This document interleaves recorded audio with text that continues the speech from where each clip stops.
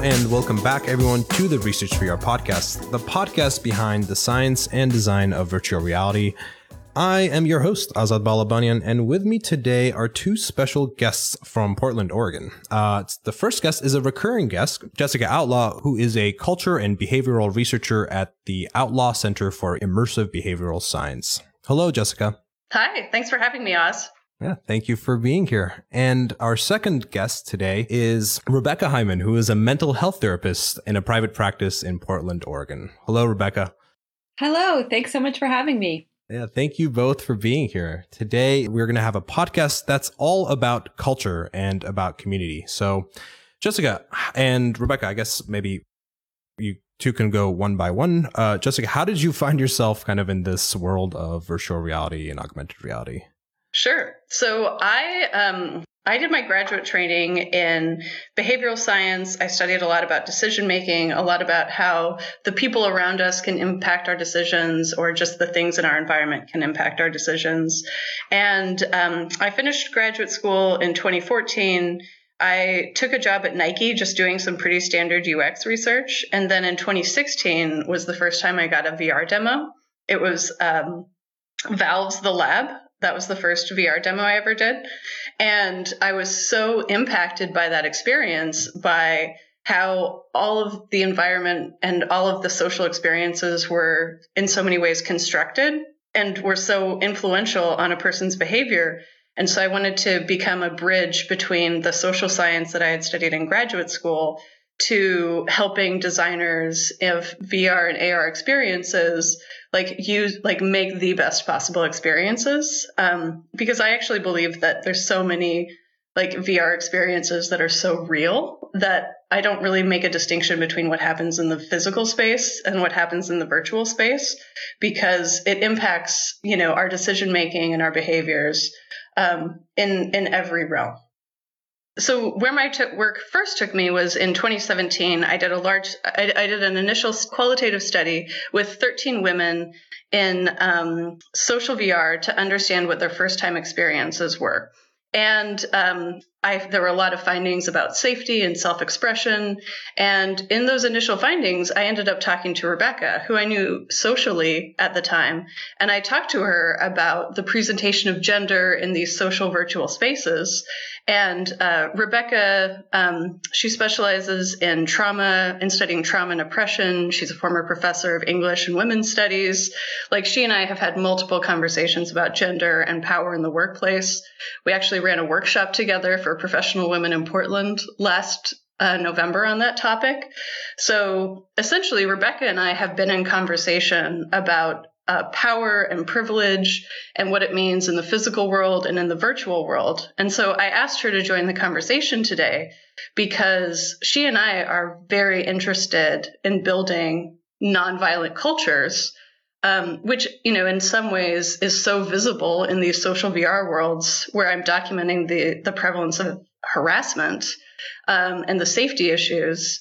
And Rebecca is working on a much more abstract and philosophical level of, where does power come from? Where does privilege come from?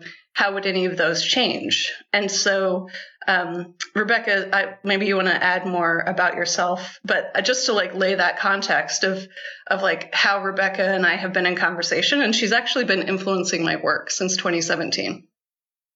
Thanks. I think what I would add to that is, one thing when I started learning about VR from Jessica's work, and I was fairly new to that way of constituting and creating a way of being and a reality, and to see that it's both ephemeral and tangible at the same time was really interesting to me, because I'm fascinated by the idea of virtual reality as a space that could potentially allow us to practice or represent new ways of creating culture and community. So that's part of the reason I'm drawn to VR. And I think a reason that Jessica and I work so well together is she's very interested in the sort of material and symbolic, and I like to look at the larger systemic structures that make certain ways of being that I see as constructed appear natural and inevitable. And I guess also if you're a practicing physician, you also work on the ground, right? Like whether it's to apply some of these theories to specific people, and like, does that also affect your work at all? Like the research that you've been participating in? Absolutely. And I'm actually a therapist, not a physician. So, excuse me. Yes. I'm a brain physician. Let's put it that way. This is very real in my work, not only because the people I work with lots of folks from marginalized communities in my practice. And so I like to help people distinguish and differentiate between personal and individual causes of suffering and emotional pain, and the ways that pain can be created by larger structures and ideological formations. That sounds really depressing, but actually I find it empowering for my clients to be able to talk about ways that we all participate together in creating certain norms. And if they don't fit with those norms, if their identity is different, if their way of being is different, they might shame themselves or feel personally responsible for things that are happening in their lives that actually might be more of a dynamic interplay between what they're doing in their own personal lives and what's happening in the dominant culture. So this is a very real part of the work that I do in therapy. And I'm also getting ready to train clinicians in Portland through Lewis and Clark in the spring about how to introduce these ideas more widely and broadly in clinical practice. Oh, okay. So I'm interested in tying this, I guess, now into VR and social VR. Yeah, kind of seeing what the intersections come up. So Jessica, since you've been on this podcast before, we can do a little recap of what we talked about last time. When you had just done that qualitative study about women's experiences and social VR experiences, and I titled the episode, I'm not happy about it and looking back on it now, but I called it "Why Women Don't Like Social VR," and it was like, looking back on it now, it was like so clickbaity, and I'm not proud of it. I also realized kind of like, yeah, how headlines get made and in terms of like the ones that we encounter popping up, and you're like, oh, what is this about? And it's like just so like emotionally charged. But I mean, to be honest, it was, for the most part, it was about the experiences and the safety issues and like the harassment issues that come up. And these are things that I had also seen firsthand. So it wasn't that it was so out of the blue. Yeah, let's briefly kind of talk about that. Yeah, so I can recap my work from 2017 and the work that came after it. So in 2017, there was the qualitative study. It was a small, I did individual interviews with women who were new to VR. I picked women who were young and tech savvy. I think the median age was 30. I brought in people who worked in technology, there was at least one software developer, people who used social media regularly and were used to talking to strangers, and what they experienced when I gave them demos of some of these social VR platforms was there were some pretty strong themes. There was discomfort with using the microphone. Like, they didn't want to reveal themselves as women. They didn't want to pick gendered avatars. They wanted to be seen as robots. So there was this. It was hard for them to want to be seen as themselves. There was this perception that well, why isn't more real? They had this idea of what virtual reality would be. There was also some harassment that occurred. So there was one person who just talked about how she would walk around the perimeter of her group, so that way she wouldn't attract attention. There was another woman who was harassed in one of these spaces, and she said it felt just like being harassed on the street. And so to her, there was no distinction between being harassed in the physical environment and being harassed online. The third aspect was around some of the technical UX of people who are new to VR and not using not really familiar with controllers, or who don't have a lot of gaming experience. There was some feedback around that, some difficulty understanding how to navigate the menus. So that was my 2017 work. And then in 2018, I did a follow-up quantitative study with 600 regular users of VR. And this was funded by Pluto VR in Seattle because Pluto was really interested in understanding what are people's social preferences. Because clearly, like, nobody's looking to really go on and get harassed, but what are people looking to do online? So we found that people do really love being social. And one of the ways that they find that they really enjoy being social is giving demos of VR to other people. And so that was really one of the most surprising findings, that's how people like to share VR, is through demos. I also asked the 600 people for around, like, including, oh, did you want to ask a question? Yeah, if I may. I mean, was the question, that initial question you were asking, like, is VR social? And your one of the answers you got was, oh, it is, and it's because of the real life social experience of demoing it to each other, or, like, I guess, am I understanding that correctly? Yeah, so it's social in that people want to spend time with their friends. With their friends doing that. Okay. Yeah.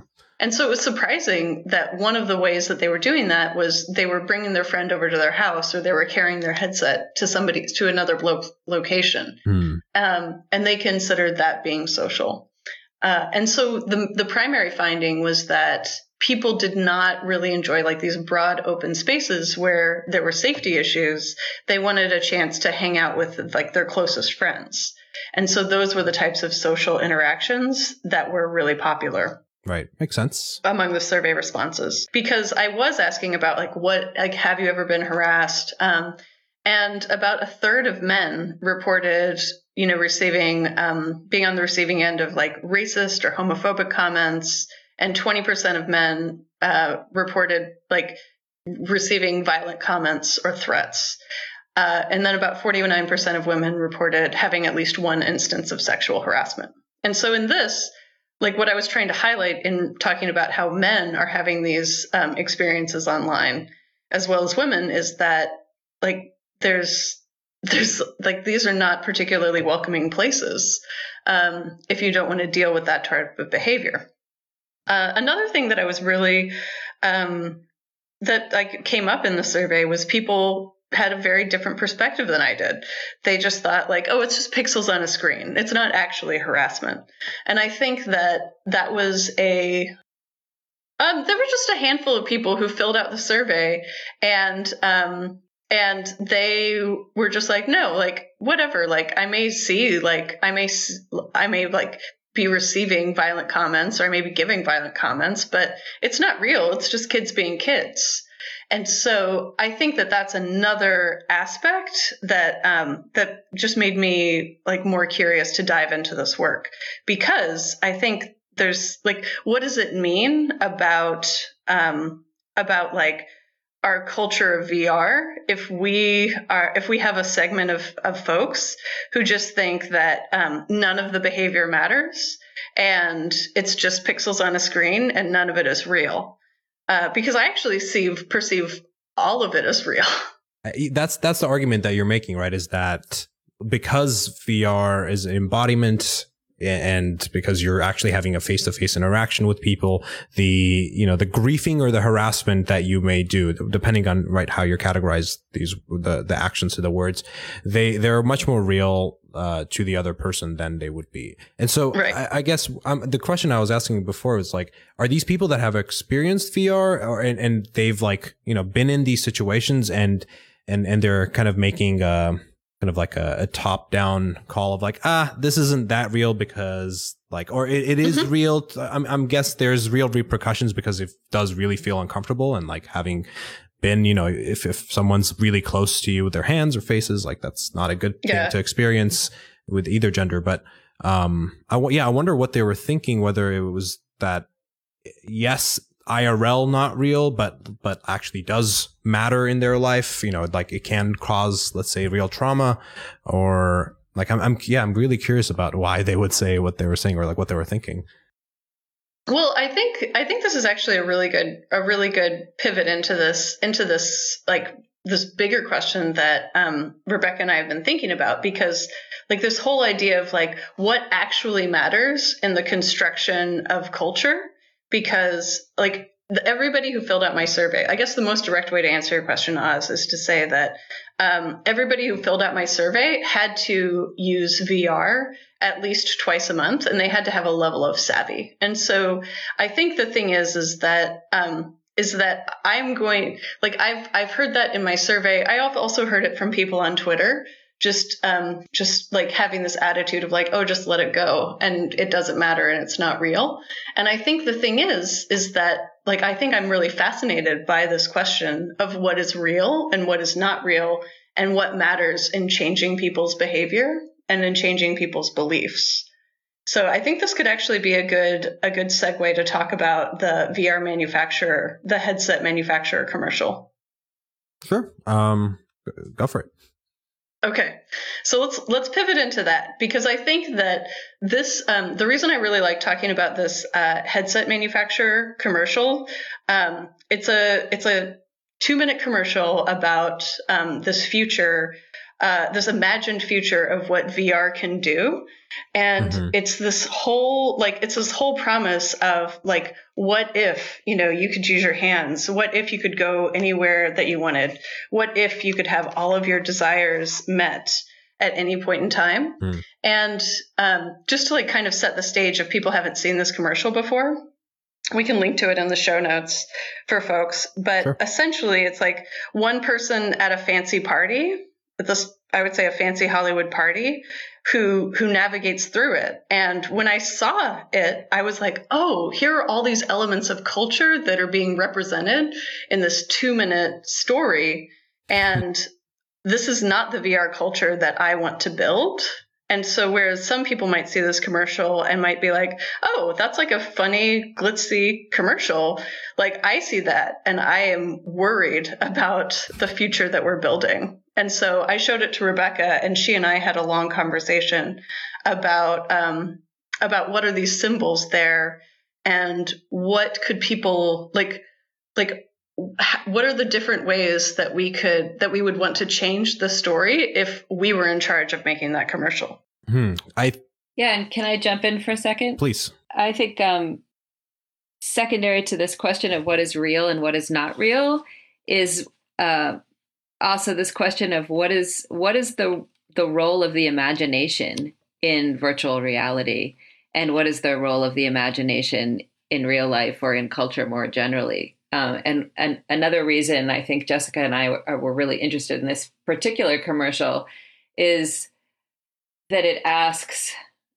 it presupposes that the way that we use imagination, it's represented as if it's distinct or different or hyper real. And yet what is being imagined in this utopian, quote, future space is actually highly normative for the present moment, and yet being represented as what we will imagine in the future, what beautiful things VR can create in the future are new and different. But then when Jessica and I looked at it, we were like, we're not seeing anything new and different. We're seeing a real retrenchment or calcification of dynamics that are very common and ordinary in the present moment. You're seeing VR kind of represent, instead of it being anything new in a sense, in terms of how society or cultures and communities can be formed, you're seeing it represent what we see outside.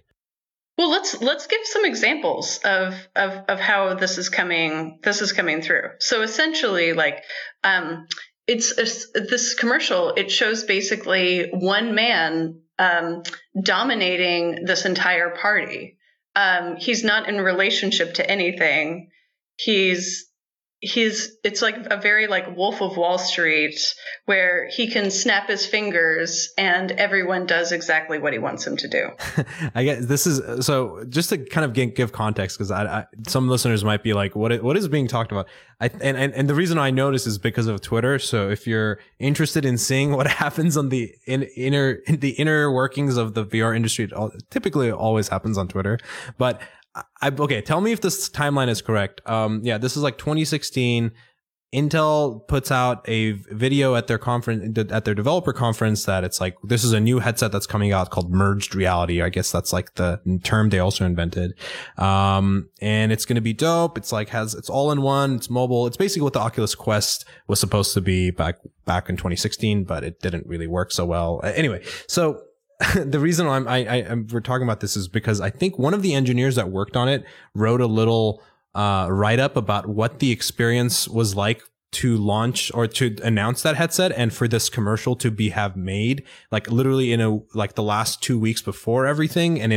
I think he described it as like this James Bond kind of fantasy of like, you are James Bond because you are in VR, and you like drop down into a party in LA, and you got like all these girls around you, and there's a pool, and you're like, what's up? And then you're like, freeze everyone. And then I don't remember how it ends, but it was just, I guess that's like, am I describing this correctly in terms of like this fantasy? Okay. Yeah. Oh yeah. Yeah. You get airlifted out by a helicopter right at the end. And I think actually the Intel CEO was also supposed to like drop down onto the stage from like a harness that supposed to represent that, like, you know, they went up and then came down. And I maybe I'm misquoting it, but your idea about this is that like, this is, rather than VR being like a new world and a new kind of for a new user, like this is the type of person, and the person that would have these fantasies, like this is the only person that you're trying to market this to,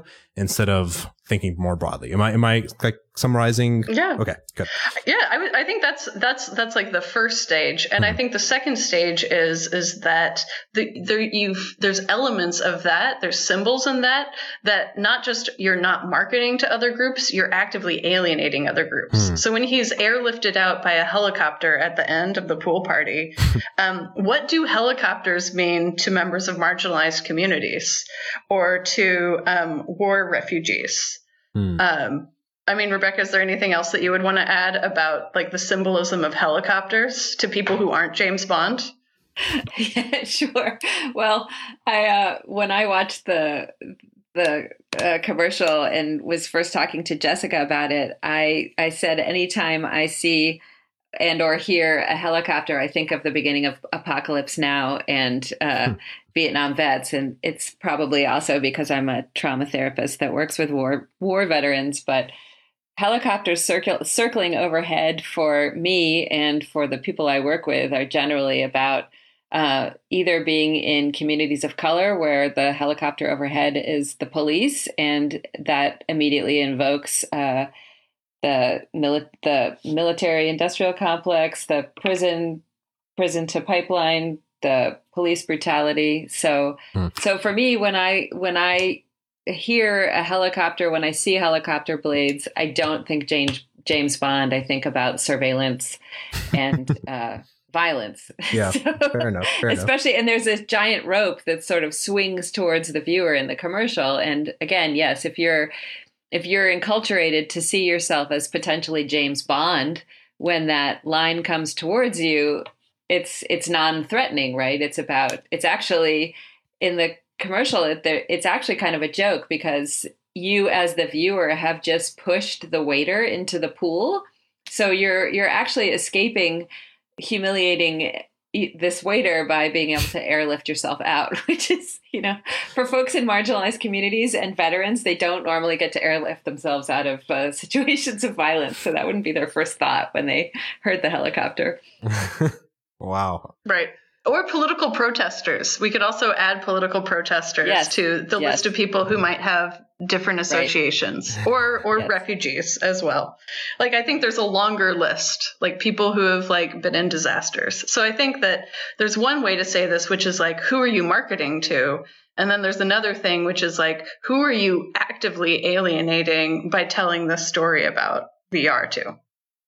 I feel like I have to look at it from the other side, because I understand where you're coming from in terms of like, is this the person that you're trying to attract in terms of like this product that you're creating? And I understand that. And I think there's terrible marketing campaigns that don't think about like who and how, like what symbolism gets used and all that. But isn't the idea more about like, it doesn't matter who you are, but in VR you can be anyone. So therefore, like I guess what they picked is a pretty like a trope of what a guy wants, right? Like that. And I'm happy to like, I totally see that if you want to look at this as like, it's not really appealing to women. I can understand that because it's like put in a male James Bond body. And like, I guess, I don't know if women like, want to fantasize about themselves being James Bond. Or maybe they do. I don't know. But so I guess I'm trying to like give them the benefit of the doubt in terms of like what they were thinking. But I guess I get your point in terms of like hidden symbolism that rubs people differently than intended. Do I make any sense there? Yeah. Okay. Yeah. One thing I think this is like more of a nerdy point. When you were like, oh, can women picture themselves as James Bond? And I think one thing I was thinking about when I was looking at the commercial is the fact that actually women are very socialized to receive content that is designed for men and put themselves in it.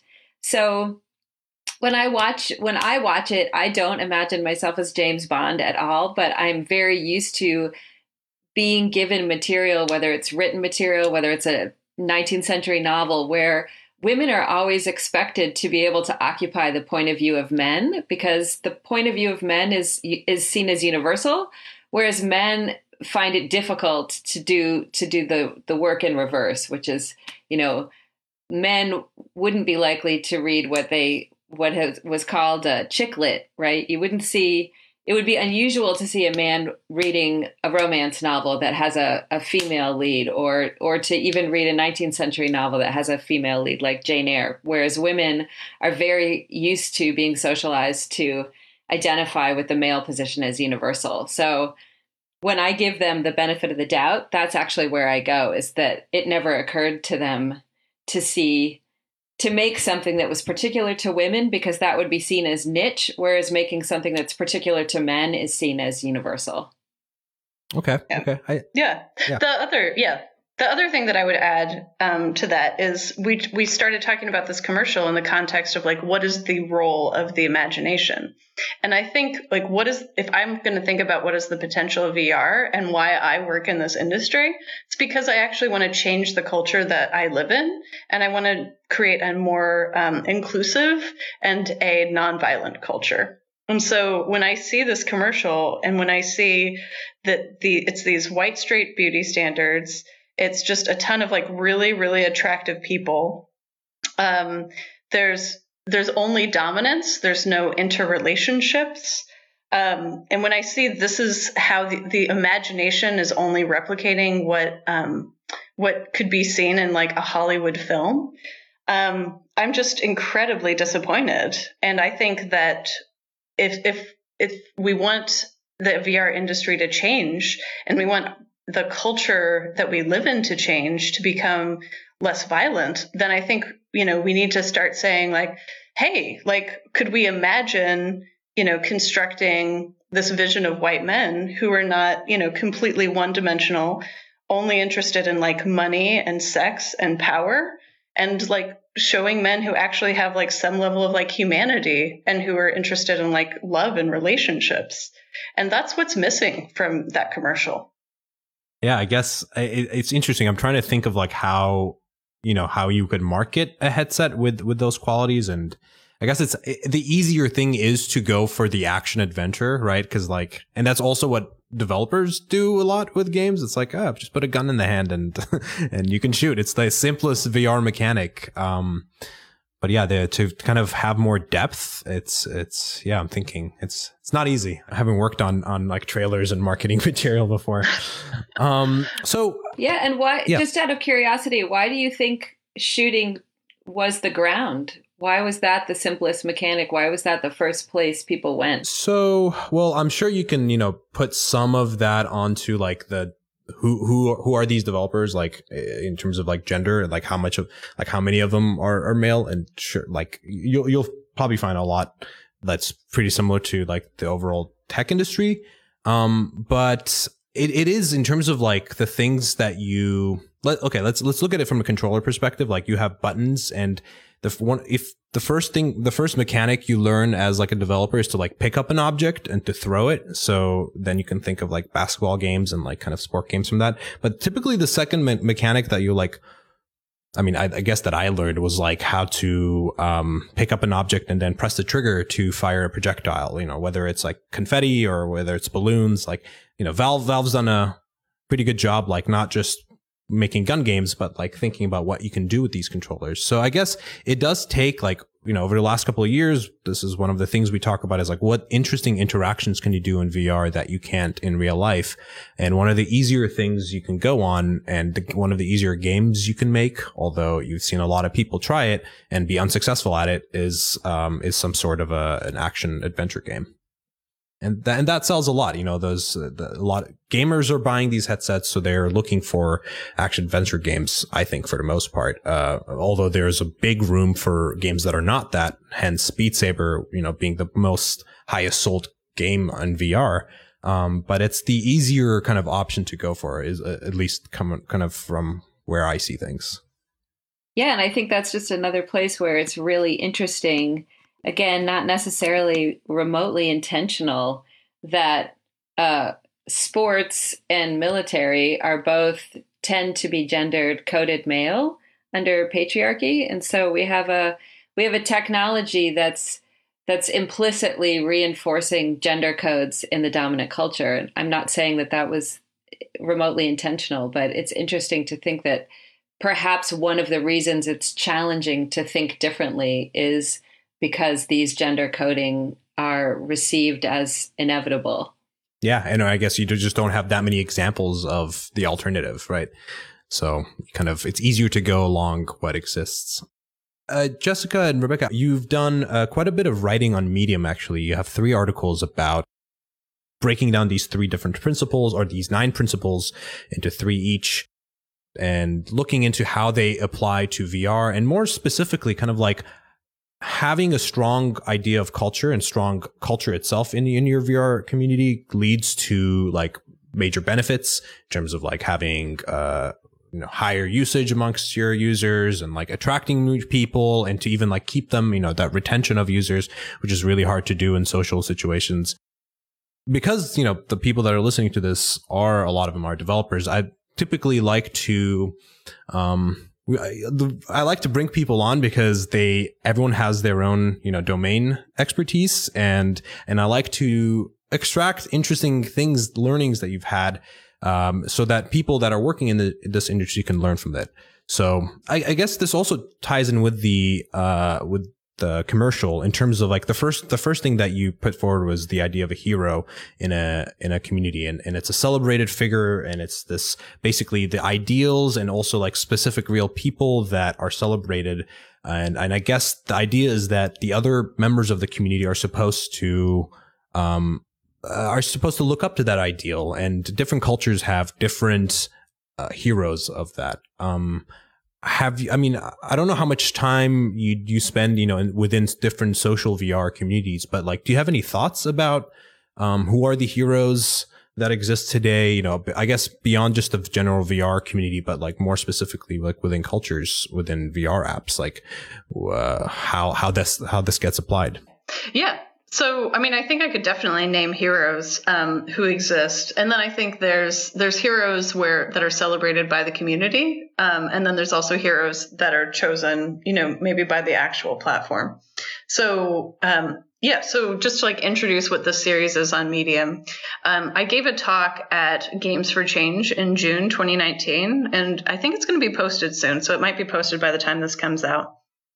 But it is on techniques to transform online cultures. So the reason that I wrote this talk is because I had multiple conversations with people who were frustrated with the safety issues, and they wanted to know what could be changed and about these online platforms and how they could change the social norms. There's a lot of things that have been inherited from the gaming industry. And so how do you create a reset? And so some ideas that I've heard are around, creating AI moderators or having live moderators out around all the time. And I think that that's inefficient compared to using these tools of anthropology. And so essentially, like whenever an anthropologist or a sociologist is going to visit a new group of people anywhere in the world, they will look at these 9 elements of culture in order to understand exactly like who is there, like who is part of this culture, what is important to them, what are their values, and what are the taboos. And it's a way to very quickly understand what is the existing culture. And then if any of those items that are cataloged changed, then it will change the culture as well.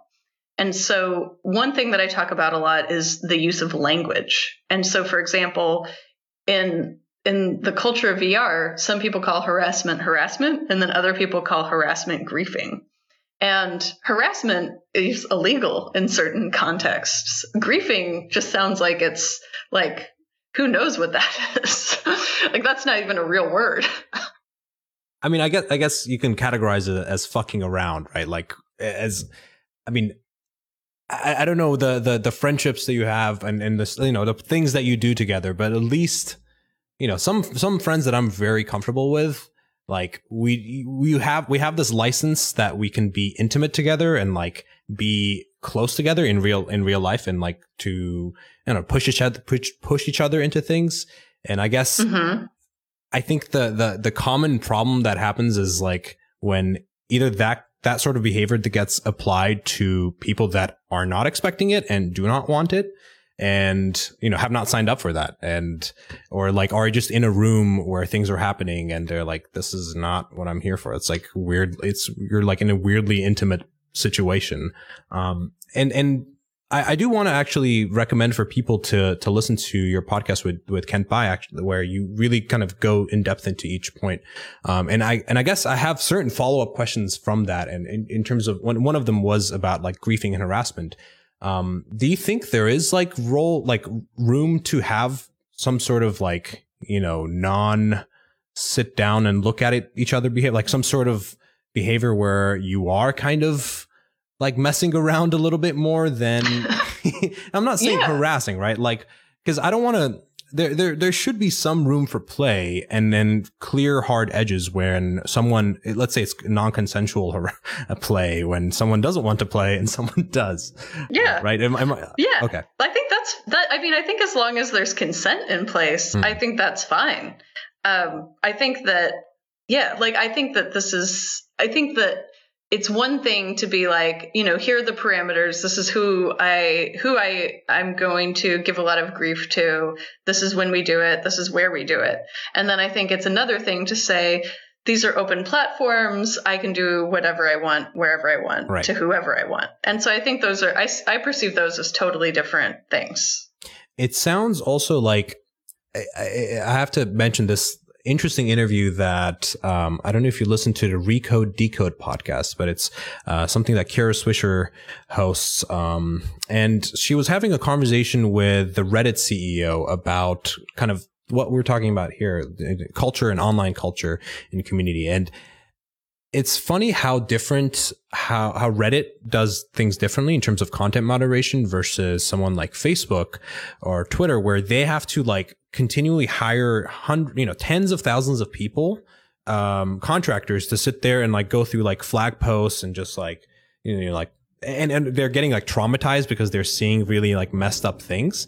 And they're, Facebook is still getting like completely railed on for it. But Reddit, basically their approach was that instead of spending money and people and technology on doing this, from the start, they really had an idea of keeping, like having the community set their own, each subreddit, each subculture sets their own rules and has their own heroes and their own moderators that are unpaid from their own community that are like self-moderating. They're like, we believe in humans being able to sorry if there's thunders happening behind me. It sounds like a, a hellstorm coming, but they're like, we believe that humans can actually like set the rules for themselves. It's not that we should have no rules and people figure it out, but it's that we should give the tools to each community, and like communities themselves are really good at like at defining what is okay and what is not, and at what point, versus using technology. So when I read that in your post in terms of like, let's not spend money on like AI and just people being in VR rooms and like being a chaperone, or, creating new AI, whatever that means to do moderation. It's actually, just actually make a better culture from the start. And that will have like pay its dividends for years to come. Yeah. Yeah, so exactly. I think your points and like kind of your research that has done, like why it interested me is because you kind of were trying to like formulate that, like trying to extract like what are the better principles of a culture to implement into your experience, into your app, and to have that be a proactive thing instead of then having like a major issue that blows up online and that you have to like write an apology post for, and tell, okay, we're not going to have we're going to have to ban these sort of behaviors. Like nobody wants that. Right.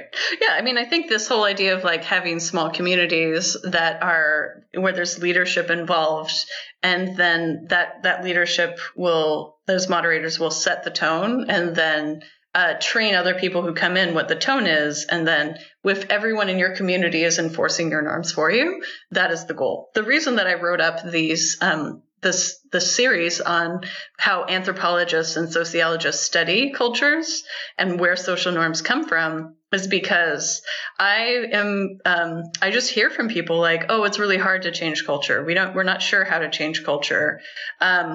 Or where would we even start? And I wanted to give people at least an initial playbook of things to consider. And so going back to that discussion about like, all right, sports, guns, like just consider like what is the symbolism associated with each of those? What are the behaviors you can expect, and what are the stories that are going to come out of that? And so I think that people always have a choice. Developers and designers always have a choice in what they're going to build. And I'm trying to make these things that might appear invisible to us on a day-to-day basis, such as like paying attention to the language that all of your coworkers use, and starting to like take a more critical eye to these things that may just be taken for granted about what's called griefing or what's called harassment. Like I'm trying to empower people with new ways of looking at the culture that we're already living in. Because the reason, like these like elements of culture, like these aspects of stories, of who are the heroes, what are the symbols, what are the rituals, what are the symbolic acts, like this is something that exists in our own families. It exists like if you go to church, it exists like at any community center. And of course it exists in company culture, and it exists in VR. And so there's no getting away from it. And so if you just get really good at noticing it in any one of those contexts, it'll start to become very obvious in every other context. Right. Do you at all look at kind of current existing social media networks as almost like a future version of what social VR networks would be like, but just without the actual face-to-face interactions? And are there things from there that people can learn from in terms of moderation or like the problems first that we will reach? Right now, if nobody has VR, or like very few people have VR, but if it's something that's cheap enough and widespread enough that you have everyone from, your uncle to their, your 12-year-old nephew to like government organizations on it, to like, think of Twitter, right? Like it has everyone on it. And the sort of issues that arise from scale. How, like, are there things that you would like, you can tie into, small VR social networks that exist today that should learn from, so that, they don't cause the same mistakes? Yeah, that's a really good question. I think that I'm like, it's a little bit of a struggle to identify like, who's really crushing it in the social media, Doesn't feel like like it is. moderation space. I mean, I mean, you even talked about Reddit before, and there was just a podcast on the media where, and I think it was also written up in Charlie Warzel's blog, another tech reporter, where there was a ton of conflict inside of like a Christian Reddit group.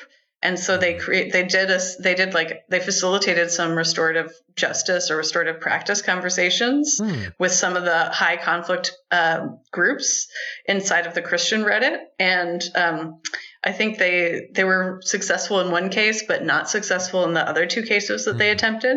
That's really cool, actually. I don't think many online communities have that, like give that leeway of being like, okay, let's find a way of like forgiving this person, or like having them at least, like talk about what they did, or like that sort of restorative justice is really something that is, I mean, people talk about it online a lot, that it's like, as soon as like people are just cast away, like you're done. And there is no, like in a real life community, there are typically ways of coming back, right? Yeah.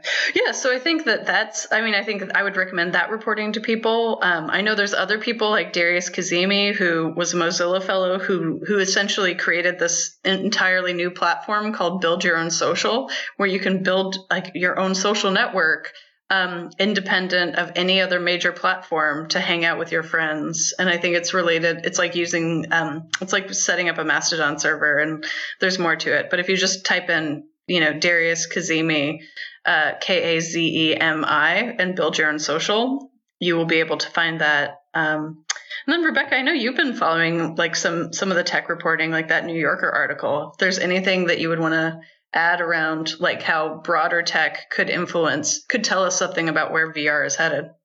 Yeah. And I just wanted to add in also, like, I think a whole other layer that could be added to the work that Jessica was explaining is not only looking sort of anthropology at like the symbolic system and the rules that cultures make for themselves. I think what's happening, there's a really interesting article in this week's New Yorker about tech more generally taking on this question of ethics and like what kind of culture is being created in the dominant culture with social media, and what would it mean to have an ethical conversation. And I think ethics brings us closer to the realm of emotion. So imagination is this nice bridge point between the level of the idea and the level of feeling. And I think part of what we're talking about in these communities, there's, nobody wants to be policed, right? You don't want to just have all of your desires for play and connection and vulnerability made flattened by rules or moderators or people telling you that you're constantly doing something wrong. And at the same time, when you have these small subcultural communities, small communities tend to attract other people who are already like people in that community. And what's happening, I think there's a larger conversation that's happening sort of awkwardly in the dominant culture, and that's also happening in tech, which is how do we keep communities safe for the people who are already a part of them, but how do we also allow communities to open up to people who are different, who are curious, who are interested in coming into spaces where they don't necessarily know the norms. And that usually requires empathy from the people who are already part of the community. And so one thing that I think would be really interesting to use VR for is to help people move from action into feeling and ask why it is that folks struggle with empathizing with people who are different from them and or empathizing with people who have less power than they do. And what's tricky about that? What kinds of emotions come up for people when they think about being vulnerable or think about being implicated in somebody else's power or privilege? And so for me, that's a conversation that I feel like is just starting more broadly in tech. And I really want to encourage people to recognize that it's possible to move into empathy and vulnerability without it being overwhelming or frightening or shaming. Do you think there's like good room for that in VR to kind of have these intimate, like be able to interact with each other more intimately? Absolutely. Actually, Jessica was showing me a little demo. Oh, where thoughts go? Yeah. I was just with the bubbles, the one that you showed me. Mm-hmm. Yeah, it's Lucas Risotto's. I don't know how to say his last name. Do you know how to say his name last name, Ross? Yeah, risotto. I think the food, I guess. Yeah. Not to shout ourselves up, but we do have an episode with him talking about the experience where thoughts go. Awesome. Maybe 20 episodes back. Yeah. Yeah, and I did talk to Lucas about his original goals in creating that experience, and I'll go back and listen to your podcast with him, Oz. But he did tell me one of his goals was to recreate having a group support system there. So I did ask Rebecca to do a demo of where thoughts go. So she was bringing that up as an example of what would be an example where people could be vulnerable in VR. Right. Yeah, I guess I can imagine in a future setting where instead of a Skype conversation, there are therapists where you do have just Skype conversations. That's a business now that's growing. I mean, I think VR or more an embodied chat would be. Actually, it doesn't even need to be a therapist. I mean, even that's if you're having an intimate conversation with a friend, talking about something very personal, it might make more sense to do it. You don't text someone something crazy important and deep. Instead, you call them. And, the next step from that, I think, would be VR. But we're not there. Well, it also doesn't have to be always. When I'm talking about empathy and vulnerability, it doesn't also always have to be at the level of content like that. Lucas's VR community has people literally saying very vulnerable things out loud, but empathy can also just be a private situation where you think about why am I so comfortable in this space? Who am I and what's happening in this space that's making me comfortable? And then for me to actually imagine if I were someone who looked differently than I do, who is of a different gender than I am, who is of a different class position than I am, how do I imagine they would feel in this space? What would need to change in order for them to feel that they had as much room to be, as much freedom as I feel in this space? That's what I mean in part when I'm talking about empathy, is actually imagining myself as a different person entering that community. And then what can I see that I wouldn't necessarily be attuned to seeing in communities where I'm really comfortable, because I'm oh, this is second nature. Of course I know how to joke around. Of course I know how to signal to people that I'm not harassing them, that I'm giving them a hard time, right? Of course, this is second nature to me because this is my space. So, but if I imagine myself as a different kind of a person entering that space, what would I need to feel welcome? Yeah, that's a really good point. A question really comes to mind in terms of community, and maybe the community obviously is made of who is in it and how many people are in it.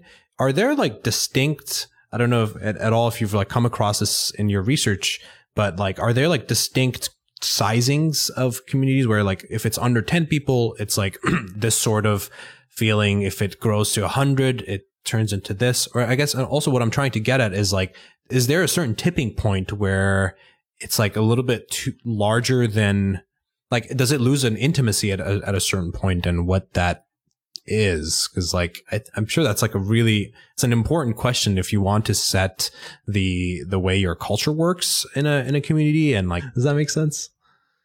Yeah. Well, so there's the Dunbar number. A lot of people are familiar with the Dunbar number of 150 is about how many people you can track in your community. But I think in terms of scale, I think there are other ways to approach that. 150 is not that many. And so especially when, you're talking to people on Twitter. And so I think that there are ways to scale this and to scale these ideas of what you want your social norms to be.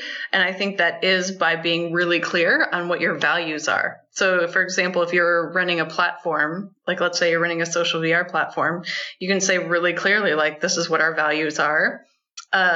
and this is what and we want to empower you to enforce what our social norms are. And then we're going to have like a weekly meeting, and we're going to celebrate the people who we saw, doing the symbolic acts that we found really, really important. So did you teach a class for other people in our platform about how you make digital art? Like, we're going to recognize you because we are all artists here, and you create an identity around that. So I think that these things can scale, and I think it takes work. Right. I think it's less work than creating the AI moderators. But it is still work to come out really strongly and say, this is what our values are. Right. This is what we stand for. This is who our heroes are, and this is how we're going to celebrate them. And you're advocating for this to be done proactively rather than something that is, right. Well, it'll happen. It'll happen if you ignore it. And my belief is that the way it will happen is that we will just import whatever the existing social norms are that are in dominant culture. And so I think we're already seeing that in that Hollywood type commercial where there's a white man who gets everything that he desires, who dominates other men. He's not in relationship to anyone. He's not connected to anyone. And then he leaves in a helicopter. And so I think the thing is like those are the norms that are going to be ported in unless people are more thoughtful in how they want, and what are the behaviors that they expect from other people there, and what are the symbols that they're going to allow. Yeah, I think we can end on this, and in terms of the idea that we do now have a culture, at least in the West and in the US, where like the norms, the default of like who should be cast for things is really being questioned, and being like, and also, on my end, like realizing actually, I guess I'd never really noticed that like the casting for most like shows and TV shows, it's like they all fall pretty similarly. And even for like, I guess the parts that would like piss me off would be if like the place would be set in like, if it was like supposed to be an Armenian character or like a Lebanese character, and it's like never someone that's from there. It's like an Indian person cast as like a brown person, right? Like, or like any other brown person cast, and it's like, oh, it's fine, let's just go with it, and they speak with an accent. Like things like that would stick out to me. But nowadays I look at it more of like, oh, I guess it is always been the same protagonists, and like that I think has really awakened in a lot of people, even if they agree with it or not, in terms of like how important it is for